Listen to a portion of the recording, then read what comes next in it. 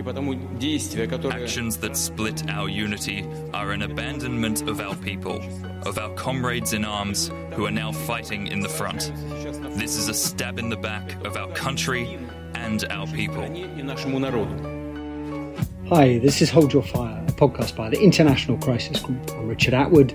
Today we're going to talk, of course, about Wagner's rebellion in Russia, which we just heard Russian President Vladimir Putin describe as a stab in the back. Why did the Russian private security company and its leader, Yevgeny Prigozhin, decide to march on Moscow? What persuaded them to stop? And what does the short-lived insurrection mean for Ukraine? But we're going to do something else too. We're also going to look at Mali, one of the countries outside Ukraine where Wagner operates. The Malian government has just told the United Nations to pull its peacekeepers out of Mali. That's partly due to Wagner. In particular, the Malian government is angry at a UN report about an attack perpetrated by Malian security forces, together it seems with Wagner, on a village in central Mali, an attack that killed many civilians. So we'll do the episode in two parts. The first section will look at what the Wagner revolt means for Russia and Ukraine, and a second will look at its potential implications for places in Africa where Wagner operates, especially Mali, as the Security Council considers pulling out UN peacekeepers. So first of all, I am delighted to welcome back onto the podcast Olya Oliker, who listeners will know all too well is Crisis Group's Europe Central Asia Director. Olya, welcome back on. Always happy to be on. So this bit we're recording on Monday morning in Europe. Olya, why don't we start then with the basics? What happened and more importantly, why? Okay, so my hypothesis is that Prigozhin saw Wagner getting pushed out, right? That he had been pushing for more recognition for himself and for his forces, and what he was getting instead was the Russian government pushing to incorporate Wagner and Wagner's people into the MOD structure. He did not want that. He felt, as he has made clear over the course of many months, that Shoigu and Gerasimov are doing a terrible job prosecuting this war. So on Friday, he recorded this message that went a lot further than he'd gone before, but saying that basically the war had been started and was being waged under a false pretext, that it was serving corrupt interests, that it was Shoigu and Gerasimov trying to cover themselves in glory and various unnamed oligarchs trying to make money. He did not blame Putin. To the contrary, he said that he felt the president was being misled and forced into bad decisions. The response to that, according to Prigozhin, was that his forces were attacked by Russia. It's not 100% clear to me whether that happened or not. But then the next step was that he took control of Rostov-on-Don, which is where the Russian military had been staging a lot of its military operations. It's the big hub. It's right across the border from Ukraine. So that's what we woke up to in Europe on Saturday morning. And I think at that point, and then having taken Rostov-on-Don, they started moving north to Voronezh. In essence, Olya, tell me if this is right, the whole thing initially seemed more sort of an appeal to Putin. Prigozhin was angry, as you say, about this order that Wagner forces would be incorporated into the army command in Ukraine, I think by the 1st of July. And he was appealing to Putin to reverse that decision, or even replace the army command, particularly, as you say, Defense Minister Sergei Shoigu and the Chief of General Staff, Vitaly Gerasimov. So it was more, initially at least, an appeal to Putin rather than an attack on the Russian president himself. But then Putin makes this unambiguous speech, part of which we heard up top, declaring Wagner's seizure of Rostov as traitorous and, in essence, an insurrection. Right. So up until the point that Putin's speech on Saturday morning, I think a lot of people weren't actually even sure which side they were supposed to be on, right? Prigozhin's Putin's man. Is this planned? Is this, what are we supposed to do? But Putin's speech makes it clear that this is an insurrection and these people are traitors. And Prigozhin's own response to that is, well, fine then, we're going to need a new president, aren't we? The president's made a mistake. We're going to need a new president. So Prigozhin actually said we're going to need a new, after Putin's speech, said he wanted to replace Putin. We will eventually have a new president, yeah. So, and then you get this move on Moscow of some portion of the Wagner forces, and they start driving the 180 kilometers north. And, what's interesting is it's not that there's no opposition to this, right? You have firefights. In fact, Wagner shoots several Russian aircraft out of the sky. The count I've heard is 3 helicopters, 1 fixed-wing aircraft. So it's not that there's nothing, but there's really very little. And in the cities and in places where they're going into, as they pass through Russian National Guard facilities, units, they're not met with opposition.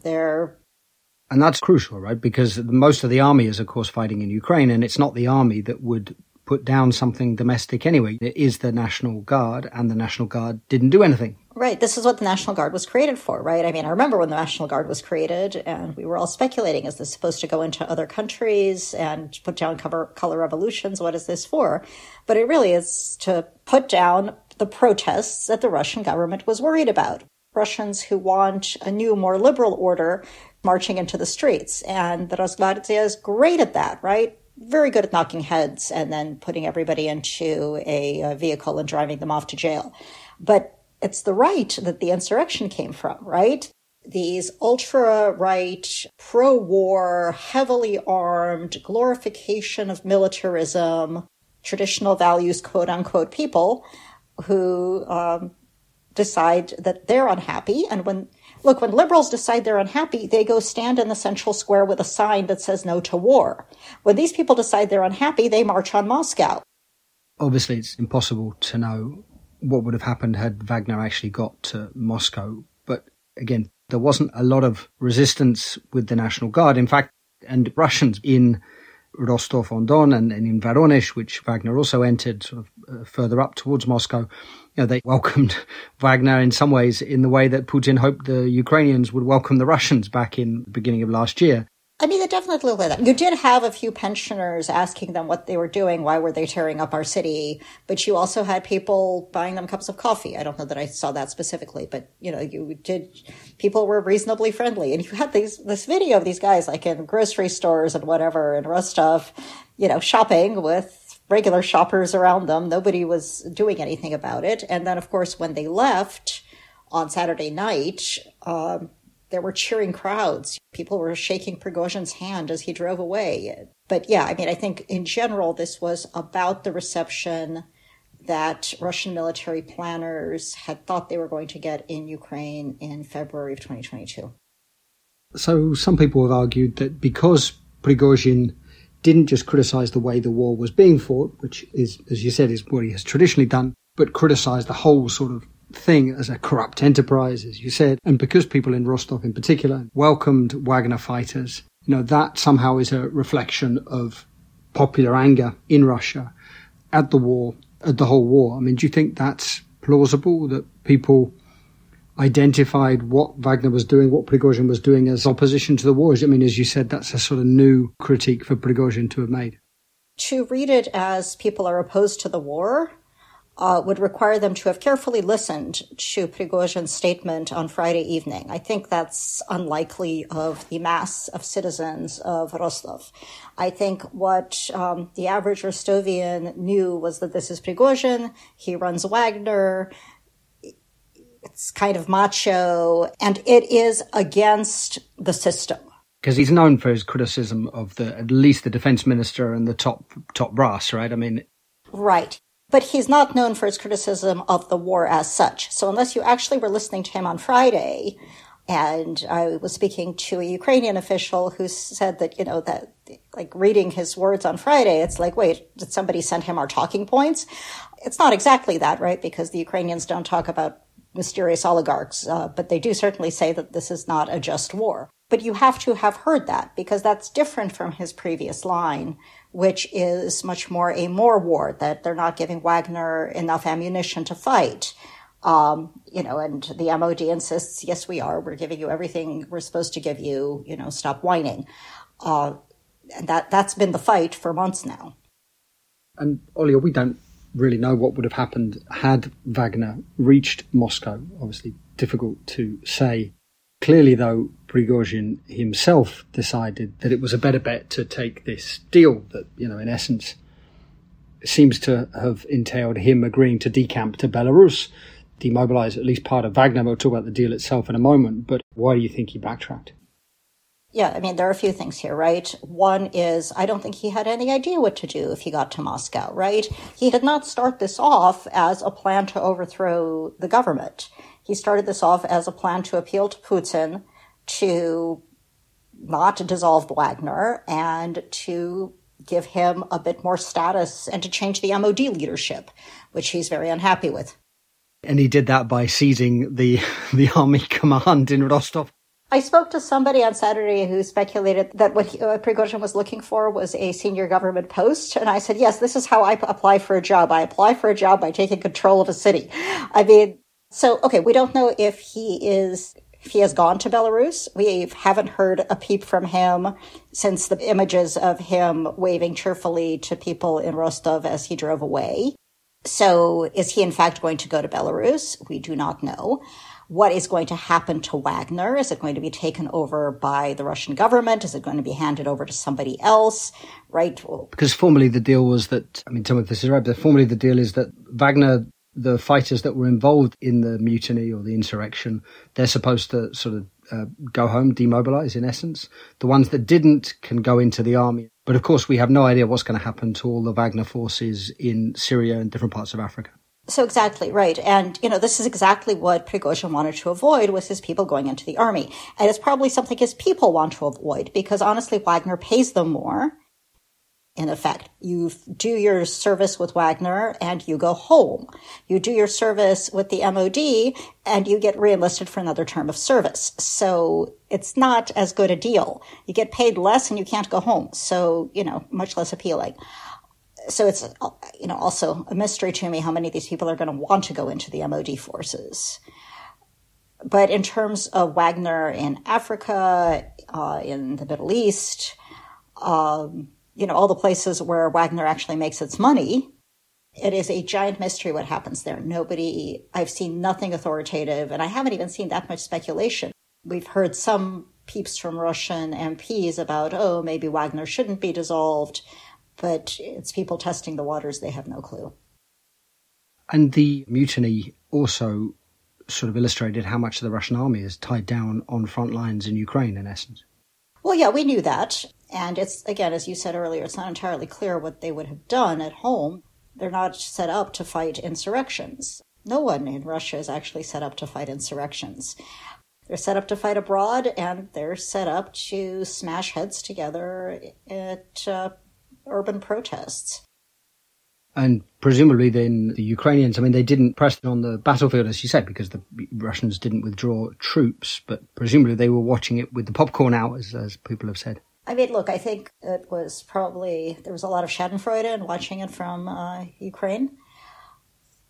This is not an end to the war by any stretch. I don't exclude the possibility that the Kremlin will use Ukraine as a way to show that it's still there, it's still in the fight, it's still forceful, it's still manly. The gendered narratives in this war continue to astound me. So I think that's very plausible. There, Zelensky was warning, and people have kept talking about something happening at the Zaporizhzhia nuclear power plant, ostensibly plans by the Russians to blow it up.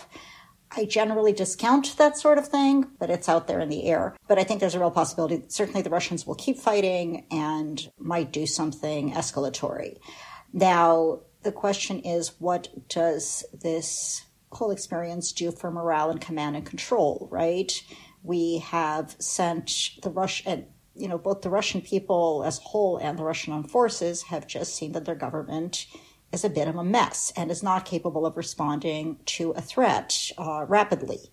And then when it does respond, it is by saying it has negotiated a deal. From the Ukrainian perspective, it's a question of whether command and control breaks down, whether morale gets worse, not that it was great to start with, and also this message that has been sent, which is that when Russia is backed into a corner, it backs down. So other people have argued that, and certainly it's a conclusion you could draw, right, that Putin responds to threats, that's how to get him to back down. But there was stuff that was quite specific about what's just happened. Right? There's Prigozhin's relationship with Putin. They go back a long way. plus the fact that it was happening in Russia itself, so the nuclear threat's a little bit different, but also we don't actually know yet what will happen to Prigozhin, whether he will actually survive in Belarus, if that's indeed where he ends up. So I think it certainly militates against anyone looking to start peace talks anytime soon with Putin. Not that Ukraine or Western governments are showing any inclination to do that at the moment, but it doesn't seem a little bit early to argue that this means Putin, pushed into a corner, is going to back down. Yeah, well, I think this is another catch-22, right? If Prigozhin and his people go on to live their natural lifespans, then the message is that Russia pushed gives in. If they do not, then the message is that you can't trust Russia when it makes a deal. Neither of these are messages that you actually want to send if you're the Kremlin. In both cases, none of it gives Ukraine any incentives to go and negotiate with the Russians.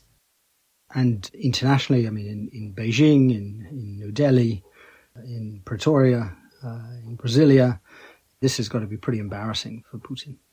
Oh, in the countries that neighbor Russia and Russia's collective security treaty organization allies, lots of folks saying this is an internal matter. We'll just wait and see, right? Lukashenko got pulled in to, quote unquote, mediate. This is Alexander Lukashenko, the Belarus president who supposedly brokered the deal, but seems more likely that he was brought in as cover, right? Absolutely. I mean, I find it remarkably difficult to believe that it was Lukashenko who saved the day and Prigozhin took his call, as the Belarus government's PR people would like you to believe. It's more likely there was something direct between the Kremlin and Prigozhin, right? Or maybe not with Putin, but one of Putin's guys and Prigozhin. Almost certainly not with Putin, with somebody Prigozhin trusts. Yeah, I don't think Lukashenko saved the day. But that Lukashenko was brought in to provide cover for saving the day gives him some leverage, right? And this has been the issue since August 2020, when there were the protests against Lukashenko and the massive crackdown in Belarus after he falsified election results. Ever since then, Putin has had Lukashenko very dependent. Does this give Lukashenko reverse leverage over Putin? I guess we'll see. I think from Putin's perspective, from the Kremlin's perspective, bringing in Lukashenko, it's bringing in somebody who has stature, at least on paper, but is dependent enough that he won't do anything about it. But I don't know, Lukashenko's very good at wrangling advantage. So the whole thing doesn't look good for the Kremlin, for President Putin, of course. Prigozhin clearly comes out of it badly. What about Defense Minister Shoigu and General Gerasimov? Difficult for Putin to replace them, I guess, now. I mean, that would really look like he's bowed to Prigozhin's mutiny. Certainly not quickly. But at this point, look, you can't be happy with them anyway. It is not as though this last year and 4 months of war have been going swimmingly for Russia. But he's chosen not to, despite sort of, endless criticism from Prigozhin and from the right about Shoigu. He's chosen not to do anything, right? I mean, in some ways, Shoigu has consolidated his authority as the Minister of Defense. No, and I think look, if you hand Wagner over to the MOD in whole or in part, and Shoigu stays in place, Shoigu wins out of all of this. This is actually what he was promised, was that they'd get control of Wagner and he would stop having to deal with Prigozhin's complaints and criticisms. Olia, thanks so much for coming on again. Absolutely. Take care. So to talk now about Mali, its relations with the UN, the request that it pulls the UN mission out, I'm very happy to welcome onto the show Jean-Yves Jezekel, who is Crisis Group Sahel Director, runs all of our work in the Central Sahel, and Richard Gowan, who is our UN Director. Jean-Yves, Richard, welcome back on. Thank you. It's good to be back. Thank you. So I want to come in a bit to how what's happened in Russia might shape calculations in Bamako, what it might mean for Mali, although, again, a lot of uncertainty about that. But before we do that, Jean-Yves, perhaps you could start by telling us a bit about how relations between the Malian government, between the transitional authorities and the UN have deteriorated over the last couple of years, really since the coup in May 2021. It was the second coup in Mali, and the decision by the coup leader who now heads the army, Assimi Goïta, to deepen ties with Moscow, including by partnering with Wagner. There's an estimated 1,500 Wagner fighters in Mali. So how has that shaped Bamako's relations with the UN, leading to this request that the UN pulls out? Yeah, the Malian decision came up as a surprise, but if you want to understand, Bamako's decision, we need actually to go back to the military coup in May 2021, so 2 years ago. After this coup, the transitional authorities quickly broke with France and made Russia their new military partner. And this change has since led to the gradual collapse of the regional stabilization mechanism, in which Paris had played a central role in the Sahel region since 2013, actually. This mechanism aimed at stabilizing Mali and the wider region, but it struggled to contain the spread of jihadist groups. In 2022, the French Barkhane Force and also the European Takuba mission left Mali, partly due to the coming of Wagner in December 21. And Mali also withdrew from the G5 Sahel joint force. The G5, being a coalition of 5 countries in the Sahel, working towards security and development in the region. Therefore, MINUSMA finds itself as some kind of an isolated piece in a regional stabilization mechanism itself on the verge of collapse. And from what I understand, Bamako was sort of hoping the UN would adopt a sort of more forward-leaning approach to fighting jihadists, particularly in central Mali. The Malians tried to express their willingness to see MINUSMA staying and playing a more active support role in favor of the Malian army, especially supporting military operations against armed groups. But it was not a realistic option, and the Malian, finally understood that they would never have such a force supporting the Malian army. Nowhere in the world has a UN force engaged in a fight against jihadist group. So tensions, developed in the last months between the government on the one hand and the mission on the other.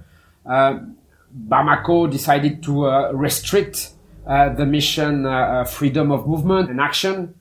Probably this decision reflects, the Malian authority desire to assert their sovereignty, but it also reflects the strong mistrust of a mission that is supported and financed by a country that disapprove the Malian decision to use the Wagner company in Mali.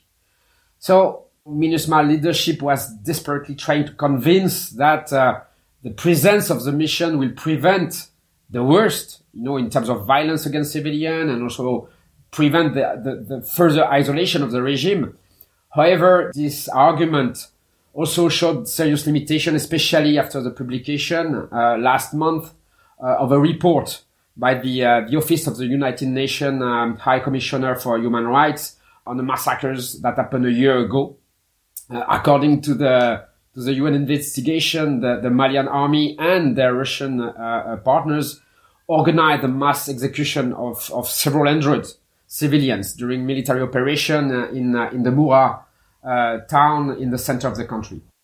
This was the Malian army and Wagner, essentially. Exactly. And this episode, the release of the report a month before, the renewal of the mandate fueled tension until the breaking point.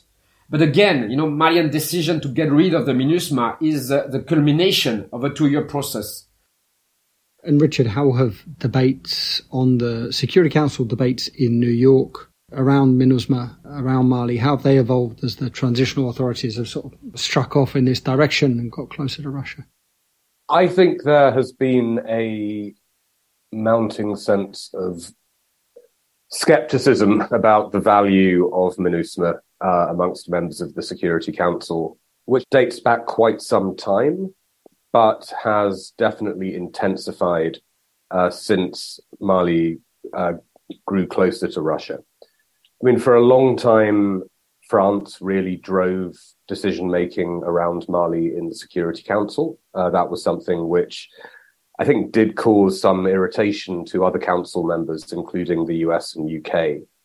But since Bamako made this strategic shift towards Moscow, even the French here have seemed increasingly detached from what is going on in Mali, less focused on the mission's activities.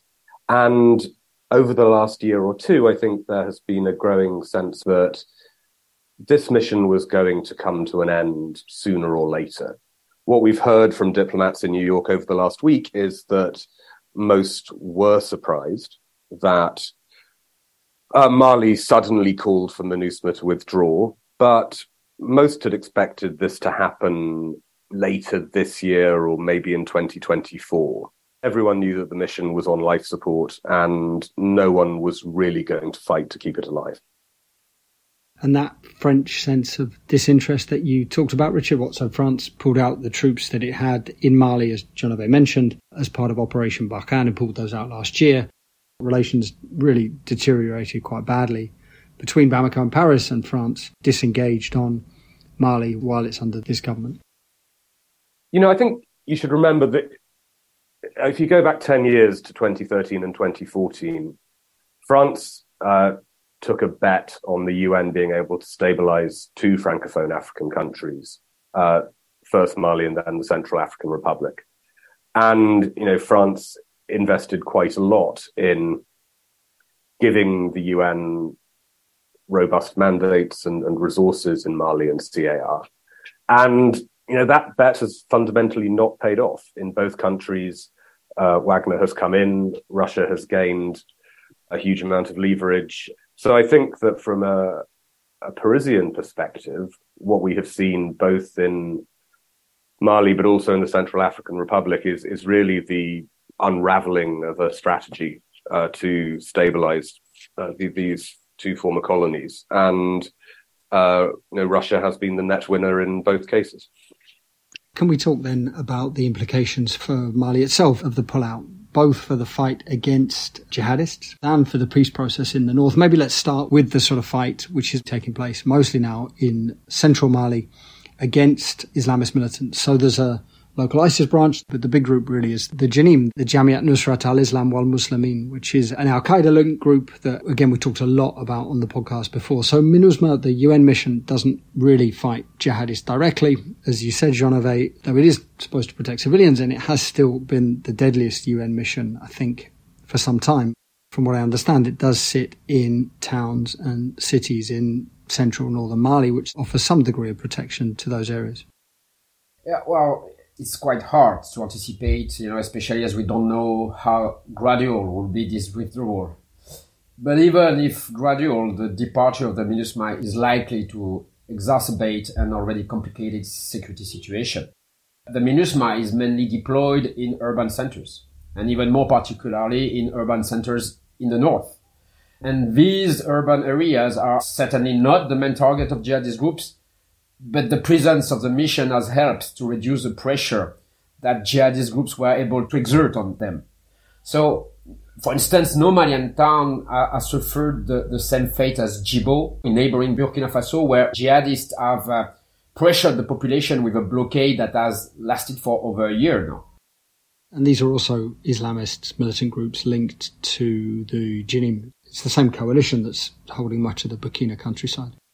Indeed, these are the same groups. But precisely the departure of the peacekeepers could prompt the jihadists to review their strategy and lay siege to urban centers, like putting much more pressure on Menaka in northeastern Mali, and then even to Gao, the biggest Malian cities in the north.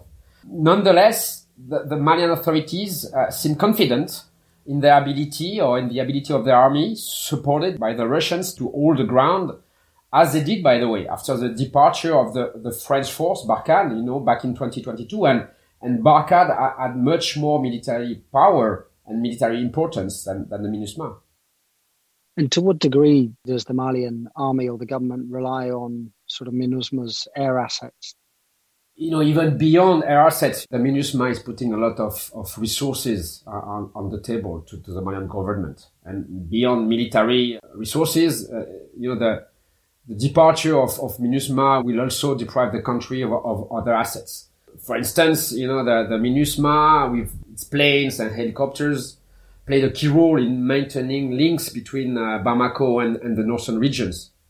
For instance, the mission really ensured the movement of government officials between Bamako and the northern region.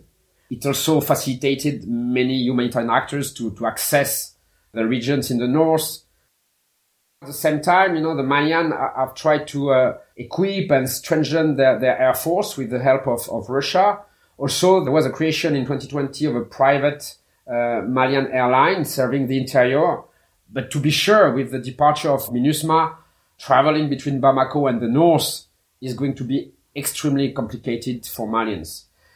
Beyond the planes, MINUSMA is also providing thousands of jobs and finance. There are a lot of economic opportunities that are going to disappear in regions that are already weakened by 10 years of crisis. And here again, the relations between Bamako and the people and the communities in the north risk becoming even more strained if the Malian authorities do not quickly demonstrate their willingness and ability to invest in the north to compensate for the departure of the mission.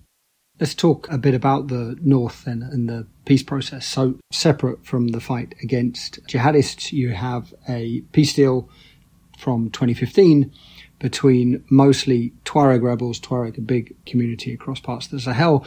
This deal, brokered by a team led by Algeria, involved the UN, known as the international mediation, but the deal has stalled. It's supposed to involve sort of devolution of power to the north, army reform, building up local administration, economic investment, economic development of the north. Basically, it's stalled. Real signs that Bamako, since getting closer to Russia, has become even more sort of increasingly fed up with the deal. What are the potential implications for the sort of northern peace process of a UN pullout? Well, like you say, the peace process has stalled. It has been paralyzed for months now, and MINUSMA, as well as other key mediators like Algeria, have been unable to reboost it so far.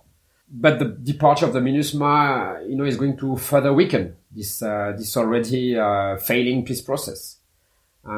Just after the decision to request, the mission withdrawal, the signatory armed groups have seen in the Malian request a fatal blow, un coup fatal against the peace agreement.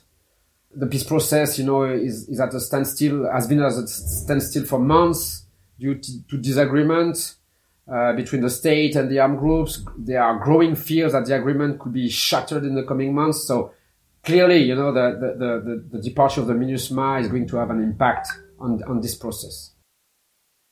And when you say the peace process potentially being shattered, you're talking really about a government offensive, sort of renewed fighting between rebels. What is it? The CMA, the Coalition des Mouvements de la Zouad, and the Malian army. Yeah, what appears as an increasingly likely scenario is a reprisal of hostilities between the CMA and the government. Of course, it's very hard to anticipate, but this is becoming again a likely scenario. Privately, many Malian officials are quick to criticize an agreement that the international mediation largely imposed on them as well as on armed groups back in 2015. Now, the MINUSMA was facilitating the everyday shuttles between them and the signatory groups. MINUSMA was also providing the secretariat for the follow-up committee of the agreement. So, the departure of the mission clearly weakens, the international mediation. Of course, there are other mediators. Algeria, which is leading the international mediation, remains committed.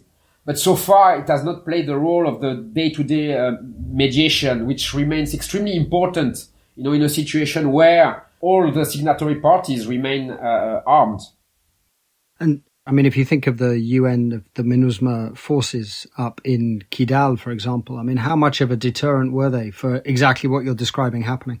Yeah, that's an additional point. That the departure of UN troops, so beyond the mediation, that also the departure of UN troops from the towns in the north will create a standoff, a warring standoff between the Malian army on the one hand and signatory groups, On the other hand, signatory groups who are now used to managing their own territory without the assistance or even the presence of Bamako. So in this context, a resumption of hostilities with signatory groups, in particular with the Coordination des Mouvements de l'Azawad, is an increasingly likely scenario. And then, tell me if this is wrong, Jean-Hervé, then you could see a more direct link between the fight against jihadists and the breakdown of the peace process, right? It's not unthinkable then that parts of the CMA, the Coordination, form an alliance with Janim, and that would open up a completely different type of rebel front in northern Mali. That's feasible. That's a likely scenario, but you even have to see that, in a bigger framework. There will be a complete reorganization of alliances. Right now, the armed groups from the north who used to fight each other, some being pro-government, the other ones, being pro-independence. They managed to create some form of an alliance and stopped hostilities. But if, there is a resumption of the fightings, then you can anticipate a complete redrawing of alliances. And Richard, I assume there's not going to be much of a diplomatic effort to try and dissuade the Malian authorities to sort of walk this back. But UN planners that are thinking about now how the mission is going to leave, how much are these risks sort of foremost in their mind? I don't think anyone in New York is under any illusions about the scale of risk involved in the drawdown. Talking to council diplomats over the last week, I found that they are quite frank about the fact that they think MINUSMA's exit will lead to more violence and perhaps very serious conflict indeed.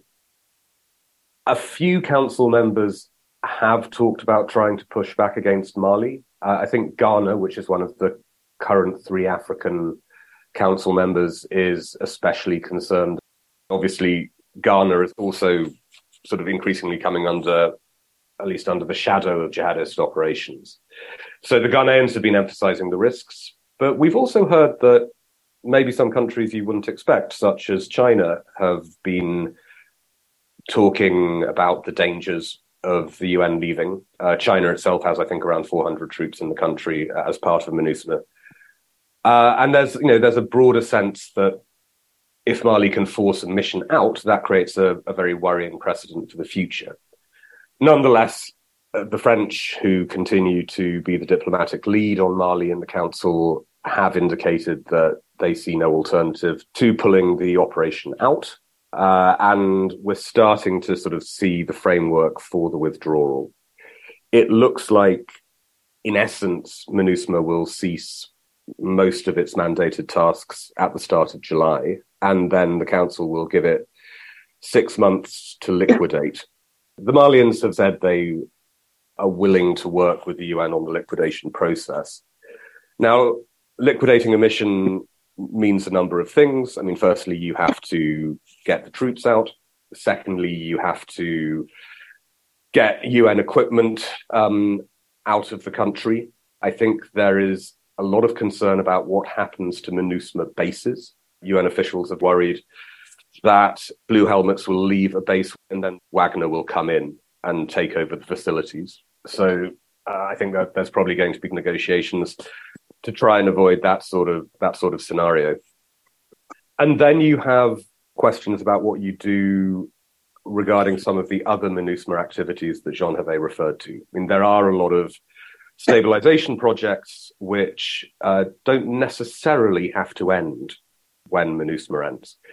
It may even be possible for the UN to find some sort of mechanism to leave some civilian experts in country who could continue to support the faltering peace process with the northern groups that you were talking about. I think that would be probably the UN Secretariat's biggest goal, but it remains to be seen whether Mali will acquiesce to that. So we're talking Monday morning in New York, Monday afternoon in Europe, and to say there's a degree of uncertainty about Wagner's presence in Africa would be an understatement. The leader of Wagner, Yevgeny Prigozhin, has just seemingly agreed to leave Russia, go to Belarus. He's also agreed, it seems, that Wagner operatives or Wagner fighters that were involved in the mutiny in Russia are going to demobilize, they're going to go home, and that those who weren't involved are going to get wrapped into the Russian army. But those are the Wagner in Ukraine. It's completely unclear what is going to happen to Wagner in Africa. So in Mali, the Central African Republic, Libya, and Syria as well, of course.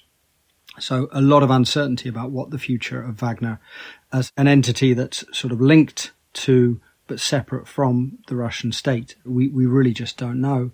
Jean-Hervé, I mean, how do you think the government, the transitional authorities, the Goita and his circle are thinking about what's happening now? Well, I mean, of course, it's very extremely difficult to anticipate what will be the impact. But for sure, the Malian authorities have their eyes on what's going on in Russia and Ukraine. Some anticipate the weakening of Wagner and believe the Malian government might lose the support of Wagner, possibly also of Russia. What will be the impact of that if it happens? Possibly, it could also trouble any kind of military strategy to launch an offensive against the CMA, for instance, if this is what the Malian authority have in mind. But we have also to say that other commentators anticipate an opposite development. They believe that Wagner troops in Ukraine will have to withdraw and that a significant part of them could be redeployed in Africa, including in Mali, and that would actually even strengthen the support that they provide to the Malian authority. In my opinion, whatever scenario prevails, they both speak about the dependence of Malian authorities on external military actors. And this is a strong continuity. Yesterday, Mali was dependent on French operations. And today, it seems that they are dependent on Wagner/Russia. Yet, on this continuity, also some argue that the Malian army is today a little bit more autonomous and active than it was when the French were deployed. Of course, there is also a price to pay for that. There are much less limitation to military abuses. But still, for the Malian army, they have gained a better position in a way. And if there is any lesson learned on the Malian side after what happened in Russia, it is that the Malian security forces need to build their own autonomy. Of course, or still they need allies, but they also need allies who help them building this autonomy.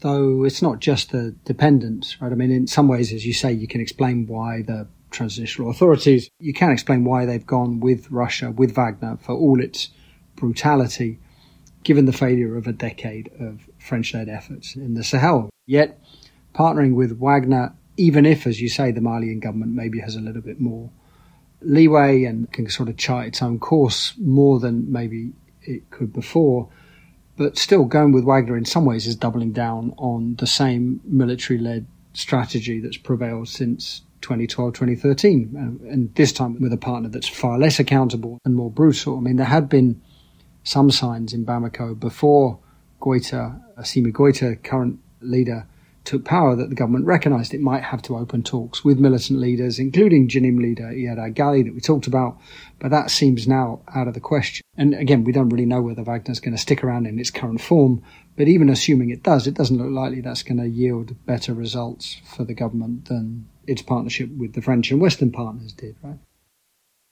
Yes and no, actually. I mean, it's very unclear what the situation is currently in central Mali. I mean, the Malian strategy allowed Bamako to avoid any collapse.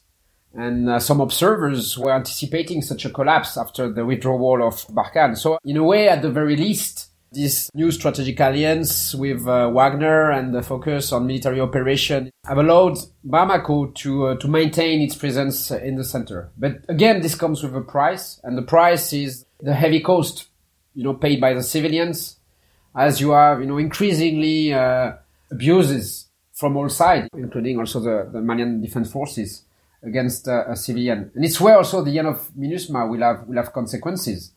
The UN force had limited success in protecting civilians, but at least it remained a form of protection, especially with its capacity to investigate abuses committed by all belligerents. And this is going to disappear with the absence of MINUSMA. And what is a likely scenario is that the Malian forces, alongside their new strategic partners, they will double down not only on military operation but on brutal military operation. That's extremely worrying for Mali. And Jonathan, I guess, and again, we don't really know, but let's say Wagner does disband. I mean, the 1,500 Wagner forces pull out, UN peacekeepers pull out, French are gone. Can the Malian army fight jihadists? Can it keep jihadists out of Bamako by itself? Again, 2 years ago when the French left, there was a lot of speculation about the collapse of Bamako. And here we are today. 2 years later, Bamako is still in position. Yes, they have probably not the capacity they'd like to retake, completely the entirety of the territory. But the kind of enemy that they have, is not able either to maintain the control over large space. In a way, you could say that it's a fight between two weaknesses. And this creates a lot of uncertainty about the near future of the country. And so maybe just one last one, Richard, as we have you on. I mean, this has been an episode sort of mostly about Wagner, but on peacekeeping more broadly, on UN peacekeeping more broadly, is Bamako's demand that peacekeepers pull out? I mean, is that another nail in the coffin for this sort of big UN peacekeeping operations? There's certainly been a lot of speculation over the last week about what Mali's decision means for the other big UN peacekeeping operations in Africa, because MINUSMA is by no means the only Blue Helmet operation to have pretty tense relations with its host government. Eyes were on Central African Republic last week because there was the Security Council debate about the country, and the foreign minister from CAR was here.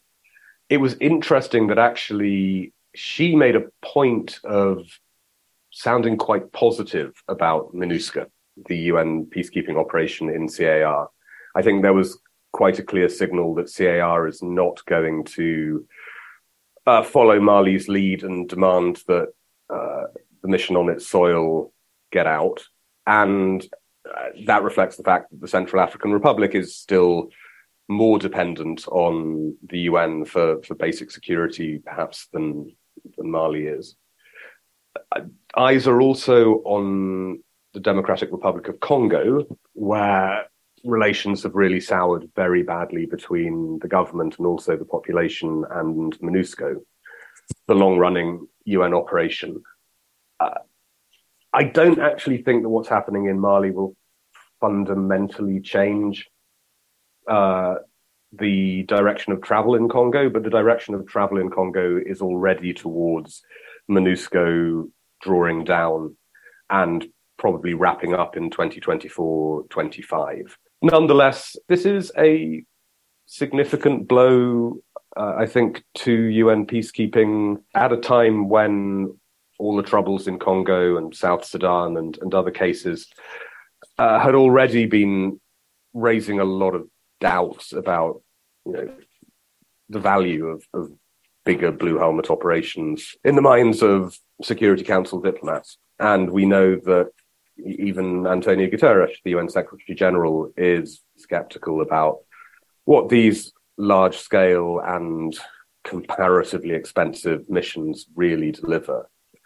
For a while, there has been a view in New York that as the peacekeepers leave Mali, leave Congo, perhaps leave South Sudan, a sort of an era of peacekeeping is coming to a close. I would say that you should never bet on the death of UN peace operations.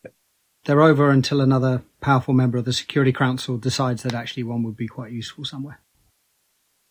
Exactly. And although we're sort of seeing the shrinking of the UN footprint in Africa, Security Council members are still struggling with the question of what to do about Haiti, where you have a deepening security crisis and there is no multinational force on the horizon that wants to deploy to Port-au-Prince and bring stability. So it's quite possible that at some time in the next 6 to 12 months, the Council will hold its nose and send Blue Helmets back into Haiti.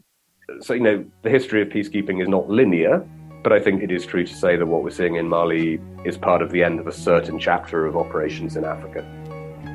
Jean-Hervé, Richard, thanks very much for coming on. Thank you. Thank you very much. Hold Your Fire is a production of the International Crisis Group. I'm Richard Atwood. You can find all of our work on Wagner, on Russia, on Ukraine, on the Sahel, on the UN. All that's up on our website, crisisgroup.org. You can also follow us on Twitter @Crisis Group. Anolia, Jean-Hervé and Richard are also all on Twitter. Thanks to our producers, Kevin Murphy, Heiko Schau, and thanks, of course, as ever, to all of you, our listeners. Please do get in touch, podcast@crisisgroup.org. Write to me directly, atwood@crisisgroup.org, if you have any questions, suggestions or concerns. If you like the show, please do leave us a nice rating or review. We're getting towards the end of the season now, but certainly we'll have in the weeks ahead another episode on the latest from Sudan. And if necessary, of course, we'll come back to the Wagner fallout in Russia and Ukraine. So I very much hope you'll join us again next time.